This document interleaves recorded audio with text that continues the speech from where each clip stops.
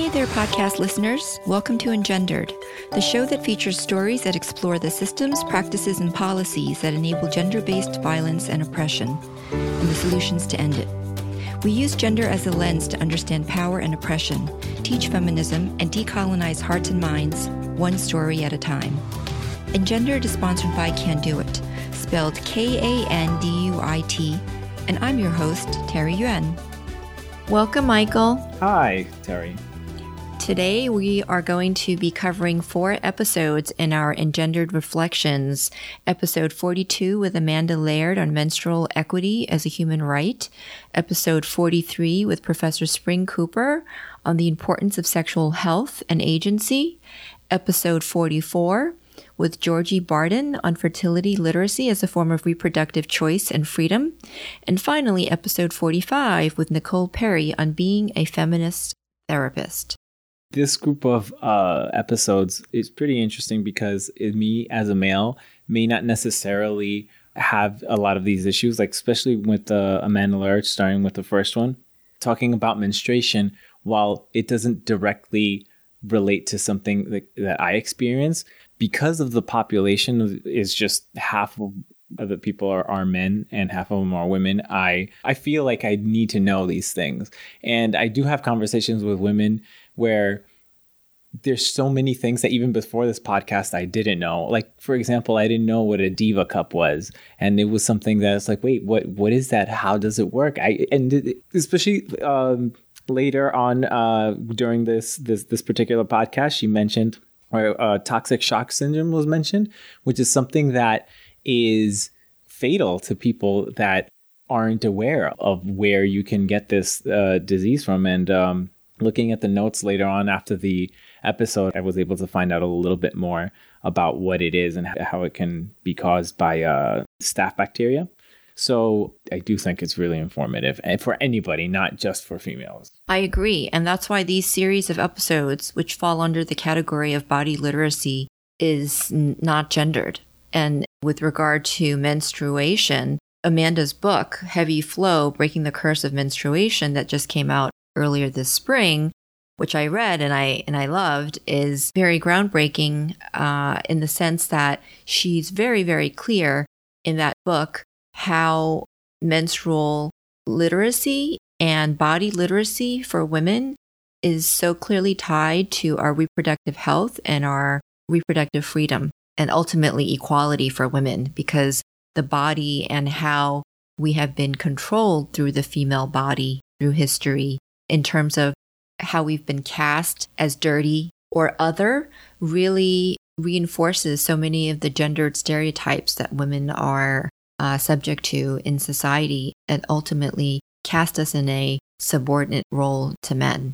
Absolutely. It just, the misunderstanding of what this is something that it's important for men to know. So we're not disgusted, put off by something like, it's just a normal everyday part of life. It's sort of like the speaking about sex, right? Where there's this fear of like, oh, we shouldn't be talking about it because it's icky or it's something that makes you uncomfortable. But it's so extremely helpful, especially if you are teaching it to children or young adults in order for them to understand it.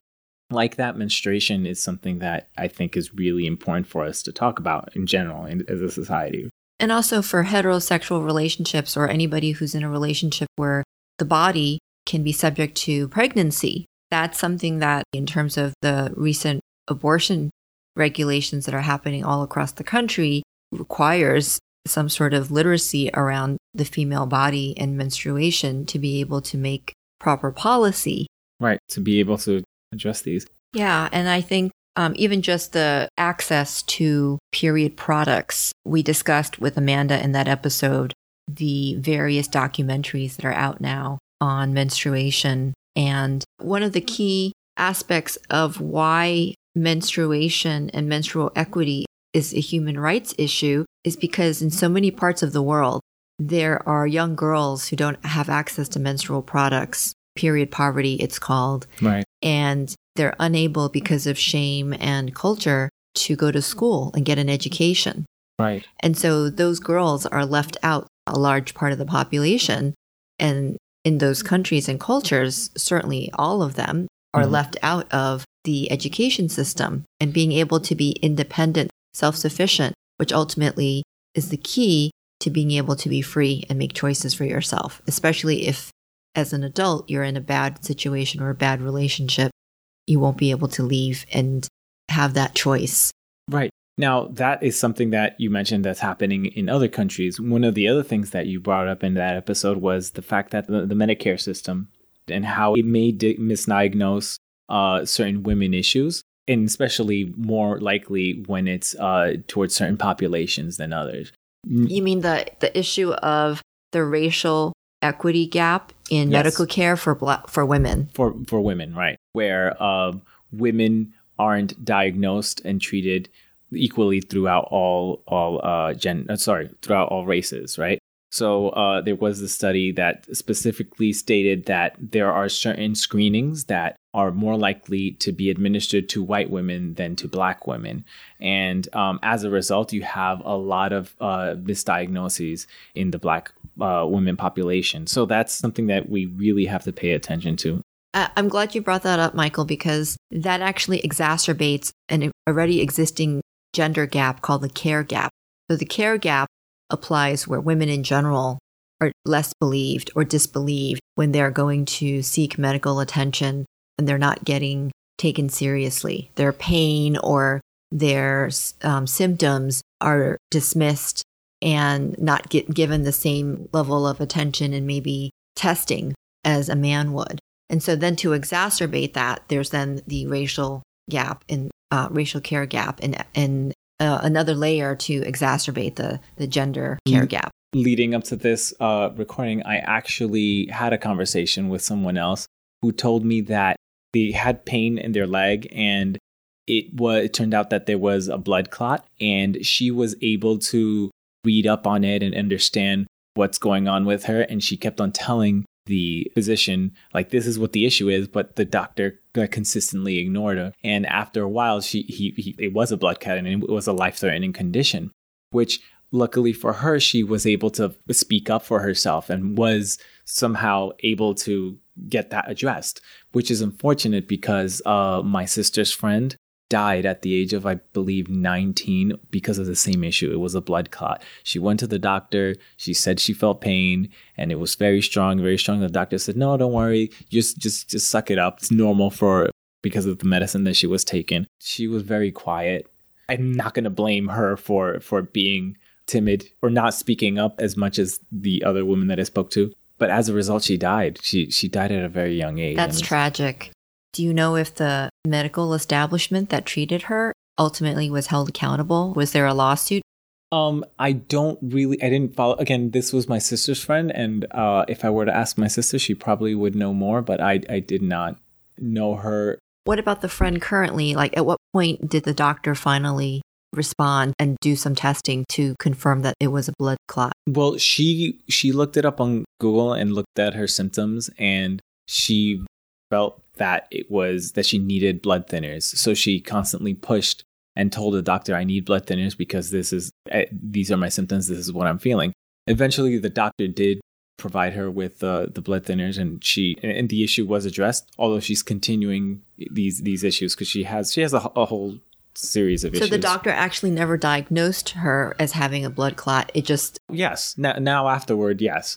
That sounds really very fortunate for her. Yeah, it's very fortunate. So when you say that women aren't believed, I completely understand. And then there's also how culture contributes to it. Amanda and I talked about various examples in culture, in media, and the ways in which both of them conspire in some ways to continue these stereotypes of menstruation as taboo. Right. And one example that Amanda gave was Rupi Kaur, the Instagram menstruation photos. She's an artist and an activist. Yeah. And the photos were taken down. Yeah. And very often, not just these menstruation photos, but photos of women breastfeeding, obviously. We've talked about that in the past. We have. Photos of women giving birth.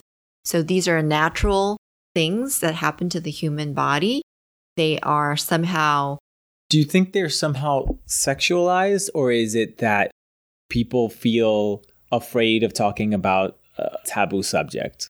Well, I think that's a good point because, yes, they are sexualized. And because of our society and our approach toward sexual health and agency, which is the next episode with Dr. Spring Cooper, we don't have enough literacy around sex education. And we haven't normalized talking about the body in a way that is just embracing of natural bodily functions rather than having the body and our body literacy be always sexualized. Oh, I see. That makes sense. And so to the extent that we as a society sexualize the nipple, there's a free the nipple hashtag. And of course, sexualized the process of giving birth. I think also there's probably, I haven't actually looked this up, but there's probably a double standard with regard to photos of natural birth, meaning vaginal birth, versus cesareans. So both of them are giving birth, but I bet you the natural birth through the vaginal canal is considered something that needs to be censored on social media. But if there's a picture of a cesarean, it's probably not going to be. I haven't looked that up. I don't know. I'm not sure. That's a good question that's something to research. Our society is really particular about things like that. And I don't really understand why. Like, at certain places, it's become a joke. Like, well, if you take a picture of a naked woman, but you get rid of her nipple and then you put a male nipple instead, does that make it any better? So I've never heard of that joke. And what were some of the common responses to that question? Depending on the website, if you start with a joke, people will keep on pushing further and then just making these memes out of it and just joking further. But it's sometimes really absurd the way we put these laws to censor. Which is why I think Professor Spring Cooper's research is so important. She is an expert in adolescent health and sexuality, and she's doing research to assess how the impact of sexual literacy and sexual agency will have on someone's sexual health. So sexual agency is something that we spoke about, but what I found out in the notes later, it gives more detail on what sexual agency actually is. So to quickly go over it, it is the ability to, four things basically, the ability to define yourself sexually, whether you are homosexual or heterosexual and where along on the spectrum you're at. The other thing is the ability to choose whether or not you want to experience sexual activity, the ability to choose how you want to engage in sexual activity, and the ability to stop and engaging in sexual activity act that is no longer warranted. So those are extremely important things that especially people in CUNY or young people should be aware of. There is a podcast that hopefully we'll link to your notes. It's a podcast that talks about consent and how important it is for not just youth, but any woman to understand, because there are certain taboos or myths or fears that people have around sex and things like stopping sex or times where women feel like they're forced or they're obligated by society to have sex. Or I think it's one of those podcasts that would probably supplement this whole teaching about sexual agency. Well, in addition to Professor Cooper has her own podcast called The Sex Wrap. Right. And that's a podcast that basically crowdsources all the questions, where every episode is an answer to a question that the audience or listeners pose. And it's geared towards people of every age. But I think to your point about consent, I think definitely consent is part of the conversation that she wants people to feel comfortable in when you have sexual agency and you know what you want and you know what makes you feel comfortable and safe, right, and what makes you not feel that way. Exactly. And being able to assert that in a relationship safely is the key, because like you were saying, sexual coercion, where you're feeling like you don't have a choice, that's not consent. Or if there's some negative consequence to you emotionally or verbally later, possibly even physically later, that's not consent. And if there's no consent and there's fear or intimidation involved, then how can that be pleasurable for both people? Absolutely. And communication is so important in this because it's on both parts, extremely important because you have to, let's say the person who is the potential perpetrator could probably be able to ask questions and assess the situation better so they wouldn't have to put their partner in that uncomfortable situation because everybody is different. While some women feel more comfortable with certain things in certain situations, other women wouldn't. And I believe that, and I say more men because it just happens with more men are probably don't care about that. And so then they just go like, well, I did this before, so what's the big deal if I do it again or do it with this woman? It's not consensual because they don't understand where the woman is at. Yeah, and I think the impact of not having a feeling of safety in your relationship, emotional safety, really has a negative impact in especially these students' lives. You were talking about CUNY, the City University of New York. So we talked about a study with Dr. Cooper about how being victim of domestic violence or intimate partner violence or being sexually coerced in this survey can make you late for school, can make you not want to go to school at all, can make you want to withdraw, can make you hand in assignments late. All of these things were part of the survey of these college students in New York City. And if you don't have the language to be able to assert your thought and choice in a relationship, right? Then you don't have the language to assess whether you're in a bad situation or unsafe situation, and you won't be able to properly diagnose, so to speak, in air quotes, right? Right. Whether you're in danger. Right. So that's what the Healthy CUNY initiative is about. And I'm glad that it's not just with the staff. I believe they do have input from the students and the whole faculty to hopefully address this and hopefully get the students who start school there to be better informed after they leave.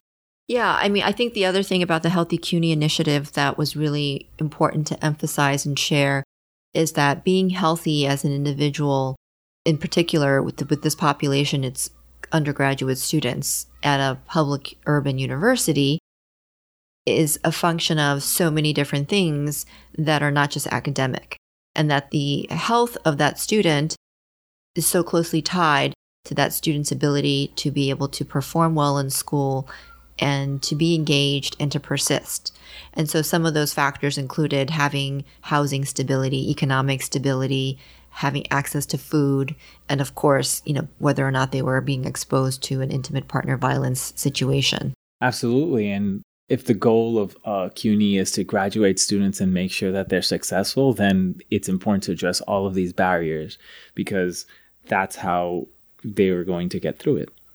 In your experience, Michael, as someone who works with young people who are in New York City, what have you found with regard to the access that the young people you have had, that you've been exposed to, have with regard to sexual agency?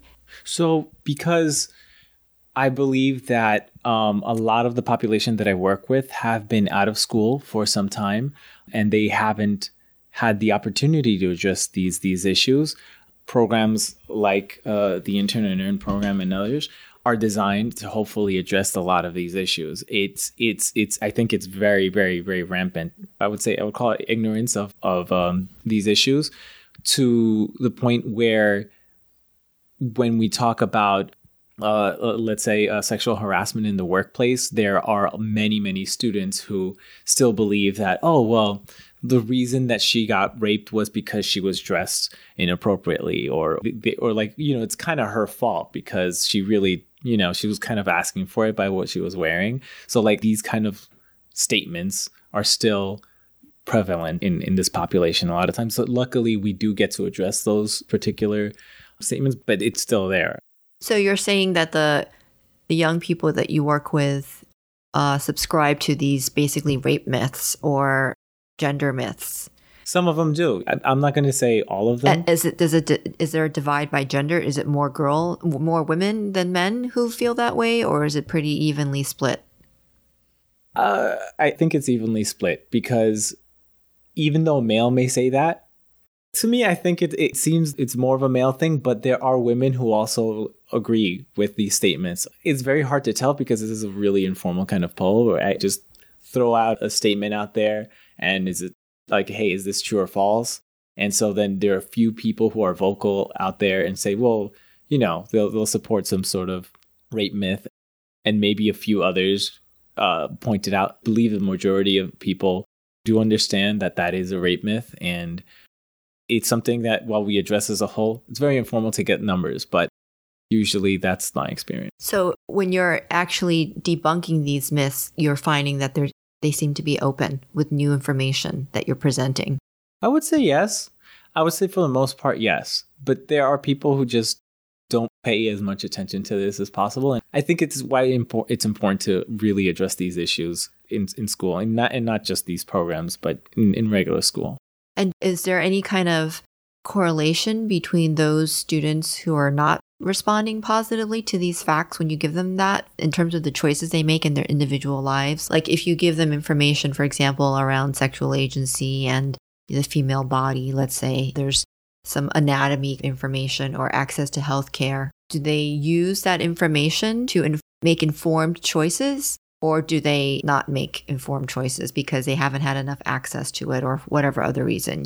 So I think it really depends on the individual, but I do feel that there is a correlation between people who are unaware of these things and people who sometimes are perpetrators of certain behaviors that are unlawful in the workplace, and that so sexual harassment. You're sexual saying harassment, yeah, specifically sexual harassment, right? So I had this situation where this young person wasn't aware of the sexual harassment policy, and he happened to sexually harass another student in the same place. And I feel if it was addressed before, I don't think it would have happened. But I don't know. I really don't know. And again, that's a one case kind of, I can't really speak to the statistics on this, which I think would hopefully clarify better, but that's my hunch. To be fair, being culturally aware and understanding consent and respect and boundaries and all of these things, it's a process, right? It's undoing culture. So it doesn't just happen with just one lesson, right? So it has to be an ongoing conversation, which I'm hoping you're having regularly. Right. That's something that is being addressed because I'm not in that particular program anymore. But it is an issue and a concern that has been addressed to the program. And so I do believe that they're taking steps towards correcting that. So our next episode is with Georgie Barden, who's founder of a company called Fertility for Me, basically a concierge service for women who are experiencing fertility challenges, infertility, and who need help to get pregnant. Right. So there are it's more another one of the topics where I did learn a lot through understanding things about fertility, because it's not a subject that I showed particular interest before this podcast, but I did learn a lot about it.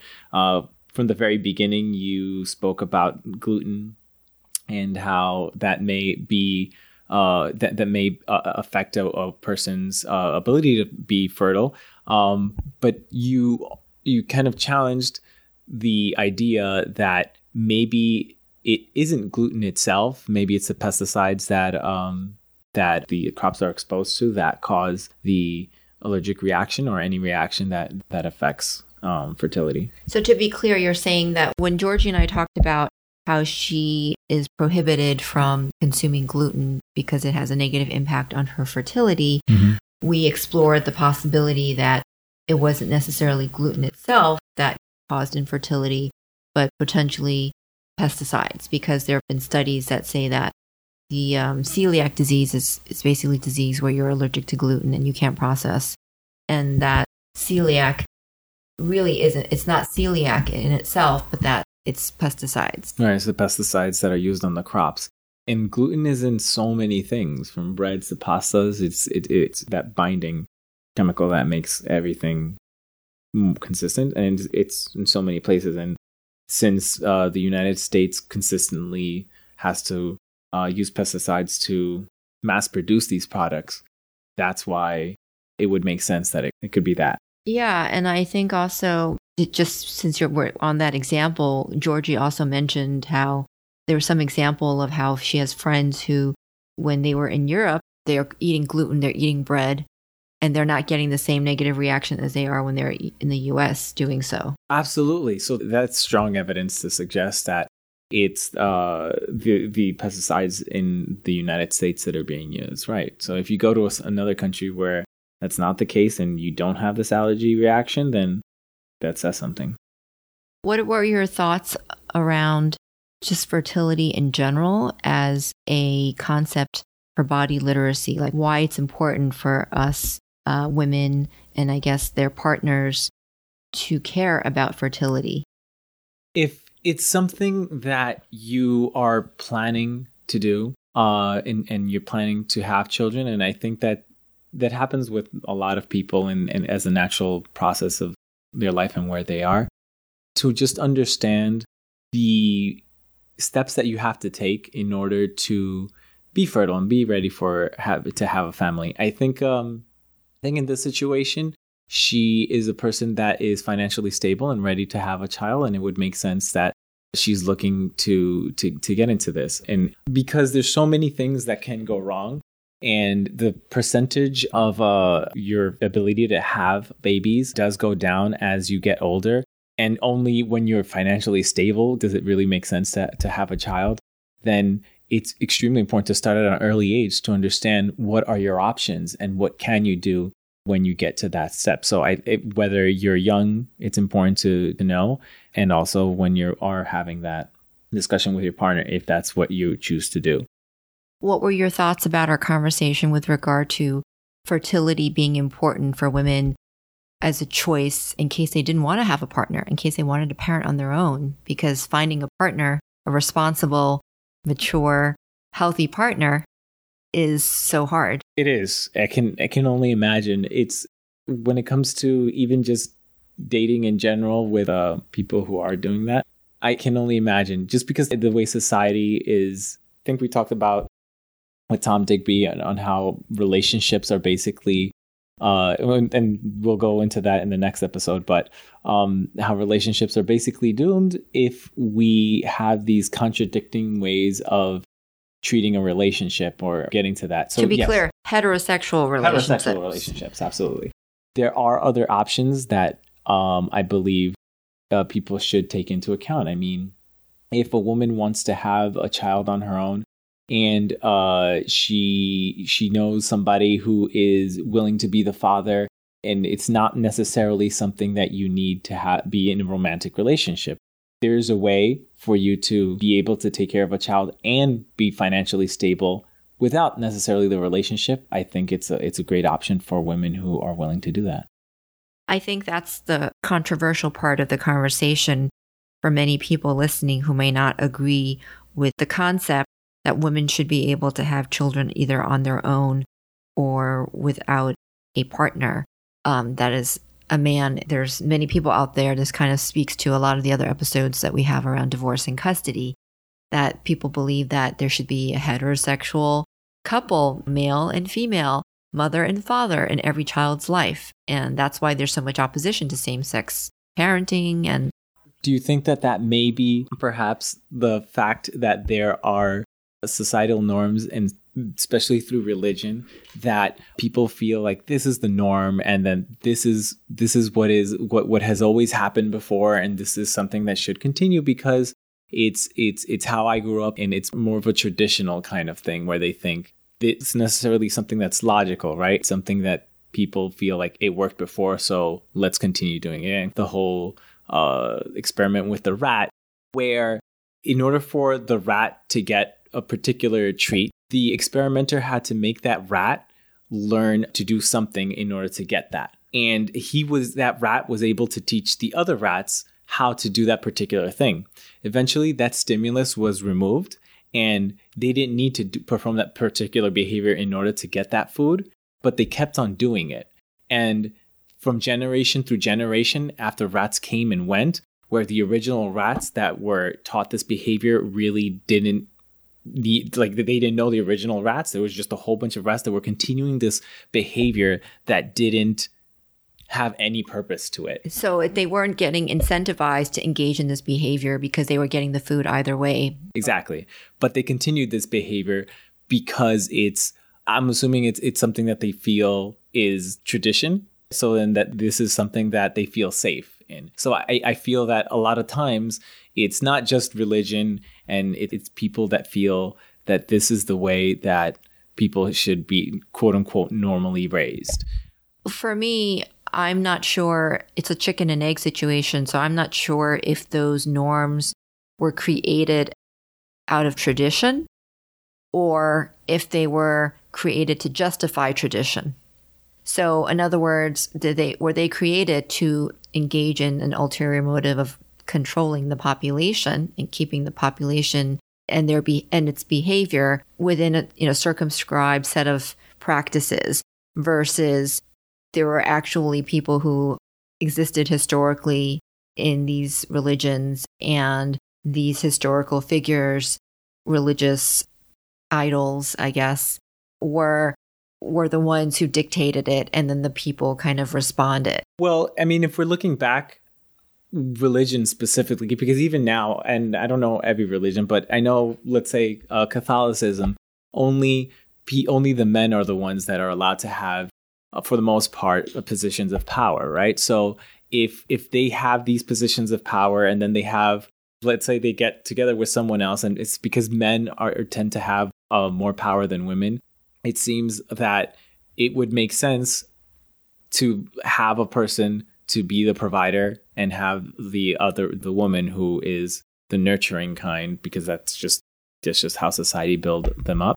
That's why their tradition makes sense, because they feel like, oh, well, one person provides while the other person does the nurturing. I think that's... So you're saying that the division of labor came about through basically natural selection? No, not necessarily natural selection. It was necessary to survive. Right. But because of the way we built society that way. So you don't think that the division of labor by gender came about deliberately through patriarchal oppression, through men being stronger and wanting to dominate, and I guess in some ways it goes back to natural selection, and they feeling like they need to have these roles and structures in place in order for human beings to continue to exist? I would say yes, it may eventually, and in my opinion, it may eventually go back to natural selection, right? Because traditionally, wasn't it that the male was the hunter, right? And the woman... hunter-gatherer. And the hunter-gatherer, right? So if the male was going out there and doing, like, I guess, the labor, the different kind of labor, right? The more dangerous type of labor, then maybe perhaps the same traditional set of rules and that were put in place could continue to perpetuate throughout history. And even now, where that isn't as well defined, like you don't necessarily have to be big and strong in order to be a hunter and provide food. A woman can be a CEO. It's not necessarily something that holds true now, right? So, but it still is perpetuated. Yeah, and I think that goes back to what you were saying about Tom Digby's conversation we had with Tom Digby in his book Love and War, where his theory is that heterosexual relationships, the way it is traditionally defined, if both parties to that relationship are going to be adhering very strictly to the gendered roles that have been defined for them, that the relationship is ultimately doomed, like you said, the word you used, set to fail, because these roles are antagonistic to each person being able to get what they need and what they want in the relationship. And so his response is, we need to eliminate those gendered roles and really support the individual agency of both parties in a relationship to express who they are on their own terms. Absolutely. But in general, yes, I do believe it's important for women to be able to be aware of their bodies, their fertility, and their choice, right? And speaking of choice, recently there were laws passed in several states speaking on abortion and women's rights, which is something that unfortunately affects so many women. And when it comes to the woman's right to choose, it's unfair that women's bodies are being controlled by laws that in many cases, women who need an abortion will do it on their own, and they may do it in dangerous ways. And it's just unfortunate that they can't do it. They wouldn't be able to do it safely. So as a cisgendered heterosexual male, what is your opinion on reproductive choice for women? Who gets to decide what should happen to women's bodies? I mean, I believe very strongly that it's the woman's choice to decide what it is that is best for her. It's so strange that some people, especially when it comes to let's say Republicans, that they feel that government shouldn't have control of what a person does or doesn't do, that they would force women to choose not to have an abortion. Like, it's something that I do feel very strongly about. And when I do have conversations with people who I feel don't understand, maybe they think like, hey, abortion is wrong, but to them, right? If you feel abortion is wrong, why do they feel that it's important to control other people's choices? If you feel it's wrong, then keep it to you. You are affecting society in so many harmful ways. There's so many unintended consequences that people aren't paying attention to when it comes to abortion, like the ability to make sure that women do perform a pregnancy safely. Like, if a baby is born, where are they going to be able to be financially stable? How is the mother going to be able to provide for a child that is not necessarily wanted? A long time ago, I read Freakonomics. And it's, for those of you who haven't read it, it's a fascinating book that specifically has a chapter on how the possibility that abortion and giving the women's the right to choose may affect crime rate. Because when there are children that are unwanted and are being born, they're more likely to fall into crime and poverty. And that would probably increase harm for everybody, right? It's society in general. But if you are addressing these issues and you inform people and you let them know what is abortion, what is not, letting people know about the morning after pill, right? And a lot of people don't understand these things, and it's important for people to be able to address these issues and hopefully help society as a whole. You said a lot of things, Michael, so I want to unpack some of it.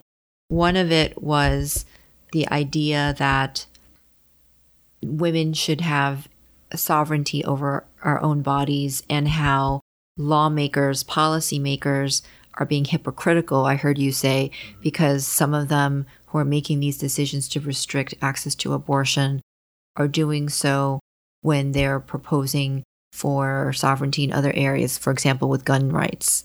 So they may say everybody has a right to own a gun, and the government doesn't have a right to interfere with someone's decision to own a gun. But in this case, somehow they have a right to regulate a woman's body. Right. And then, of course, there's the hypocrisy around regulating men's bodies, because nobody's regulating men's bodies. That's right. Yeah. And what's even more hypocritical, directly more obviously hypocritical, is a lot of these senators who push for where they're cheating on their wives, and then they tell their wives they push for abortions on their lovers, on their girlfriends, while at the same time advocating for these abortion bills. Yeah. And then I think to sort of emphasize even more is the idea that many of them know that it's illegal what they're doing because it's challenging Roe versus Wade, but they don't care because it's a political tactic to actually get these cases up to the Supreme Court to be reconsidered. And given last week, I believe it was Monday, there was a Supreme Court case that came out that was very significant because it actually challenged the concept of precedent. And so Justice Kennedy was the one who wrote the dissent on the case, and he basically was was ringing an alarm bell to all of us in his dissent, pointing out that the decision had nothing to do with legal merit, but it was more based on the 5-4 majority in the court, which is political. And the fact that they're going to be getting rid of, or in this particular Supreme Court case, not giving weight to precedent in law, which is such a key component of setting law, is very disturbing, because then there is no basis for any law. Anybody can come up with anything. One day, one thing, the next day, another. And the rationale could be completely the opposite, inconsistent.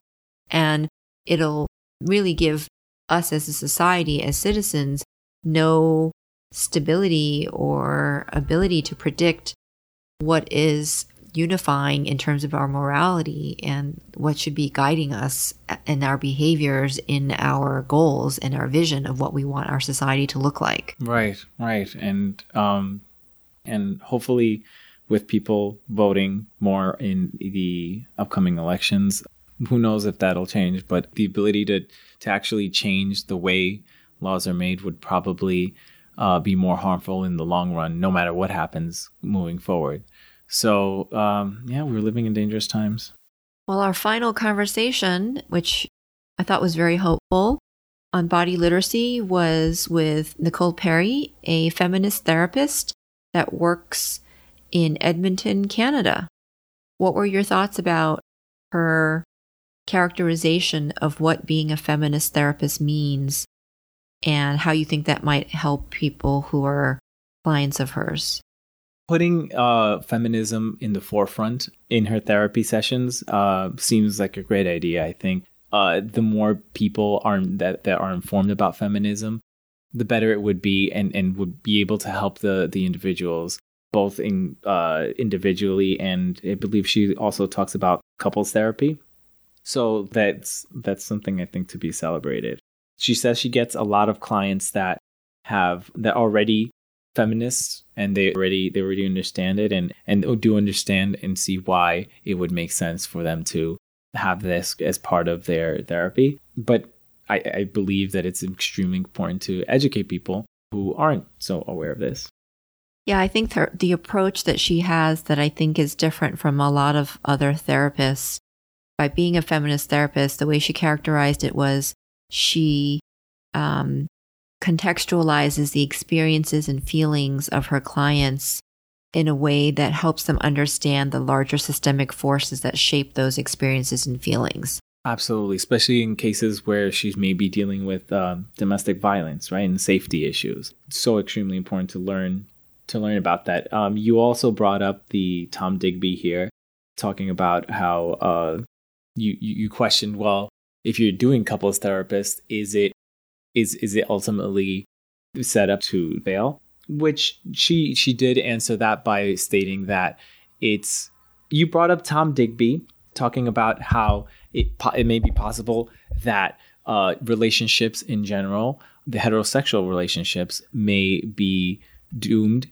from the beginning unless you take into consideration the fact that women and men and feminism should be taken into account, right? Because men and women are brought up in ways that are incompatible with each other. Well, I think I just want to, if I recall correctly, I wouldn't want to characterize it in that way. I think what I said was that if there were couples who were in couples therapy where one person had a consciousness that the other person didn't have about the larger social issues that impacted their behaviors, that imbalance in consciousness is going to be a challenge for the relationship to be able to continue, and that it required, and that heterosexual relationships, they aren't doomed to the extent that they're only doomed if there's an imbalance in consciousness. So if you have both parties who are, let's say, very willing to engage in traditional gender norms, and one, let's say the woman, the wife, wants to stay at home and take care of the kids and has no problem with that, and the man in the relationship is the one who's the quote unquote traditional bread earner, that's fine as long as both people adhere to that. But then if it gets disrupted somehow, if there's some level of, let's say, feminist awakening in the woman, and she starts asserting herself, she starts going out and wearing a pink hat and going in marches and fighting for reproductive justice, that might be something that would disrupt the balance of the relationship. And so that's what I mean by the consciousness, right? You have this imbalance. So most people, if they're adhering to those norms, it works just fine because they're both agreeing to perform those behaviors and their roles. If there's an awakening, in a so to speak, where women, because of feminism and other movements, are helping us become aware of the ways in which our laws and policies and our systems actually are restricting our freedoms, and we speak out against it in our in interpersonal relationships, and our partner hasn't that same level of consciousness, then that's the problem. So to clarify, you're saying that if a woman follows the norms that you're saying are both like, parties follow the norms. Right. In other words, the man has to be dominant and the woman has to be submissive.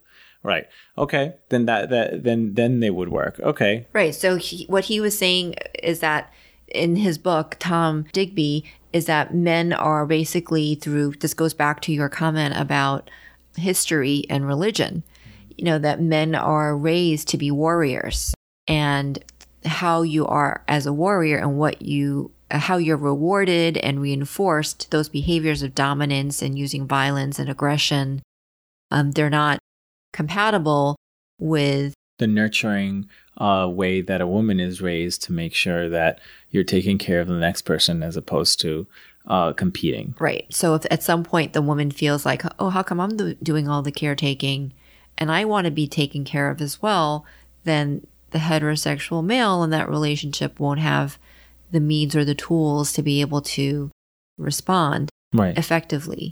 Right. Because he wasn't raised to be that. Right. And so what Tom says in his book and in our interview is that we need feminism so that we could all be set free and not adhere to those roles. To those traditional gender roles, right. That makes sense.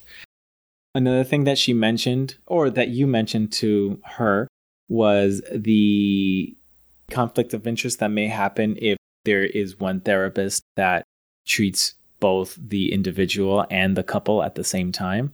And I personally have gone through a situation like that. And during the time, I really wasn't aware that it was a conflict of interest. I thought, hey, it's I feel comfortable with this therapist, and I feel like in the couples therapy, both come to both ways. But now looking back at it, it's really obvious that, of course, it's a conflict of interest because what's best for the individual may not necessarily be what's best for the couple.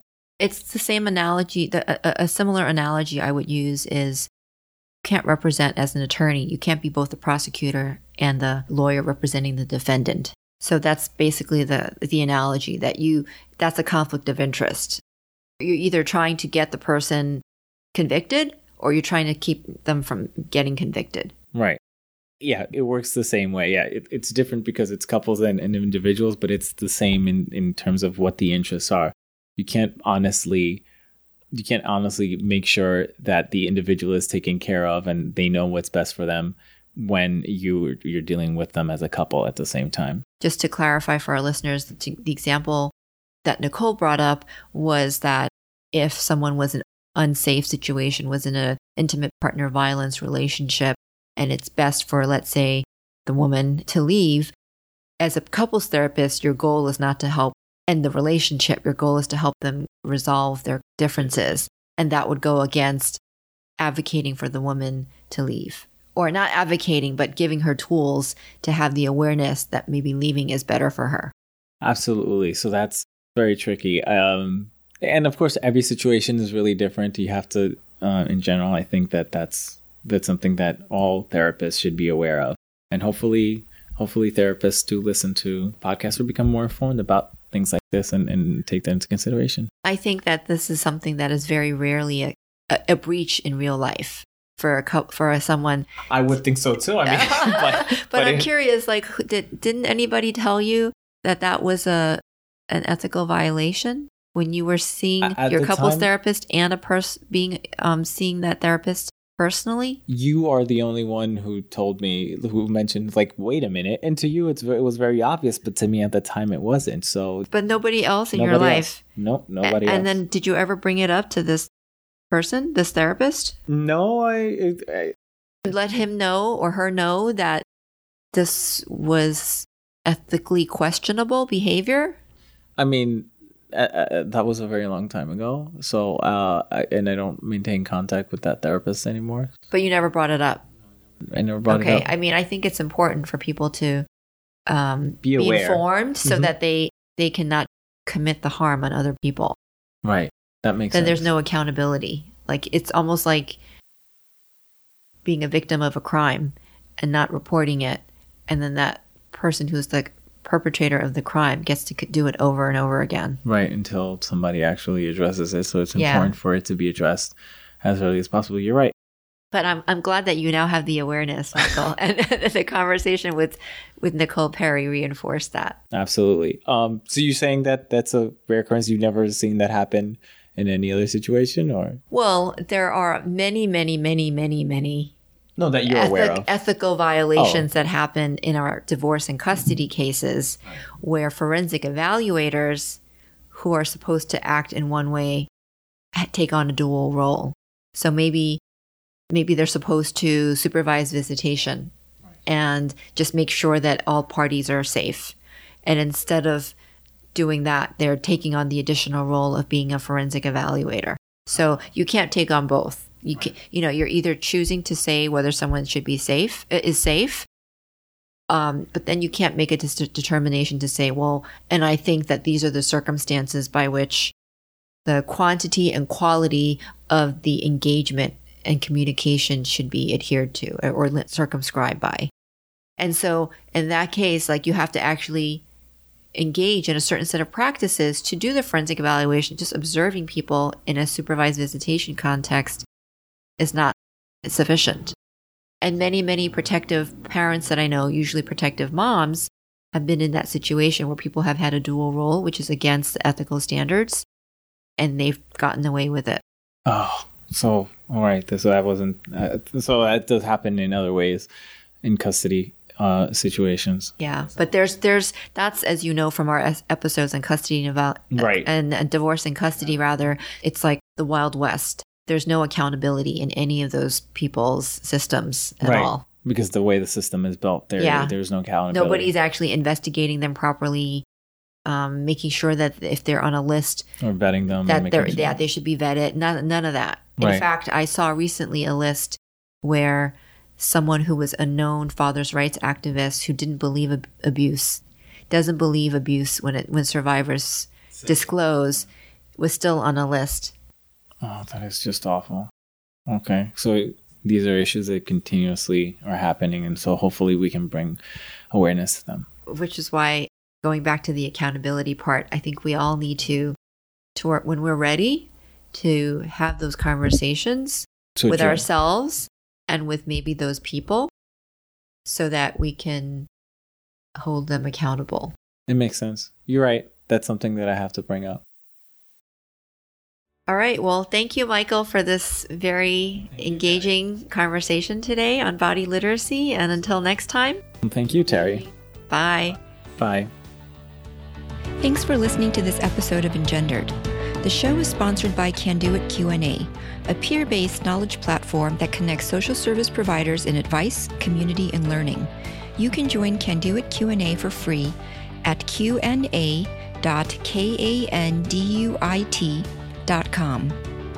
I'd love to get your feedback and hear any questions or suggestions you may have for the show. Please email us at engenderedpodcast@gmail.com with your questions.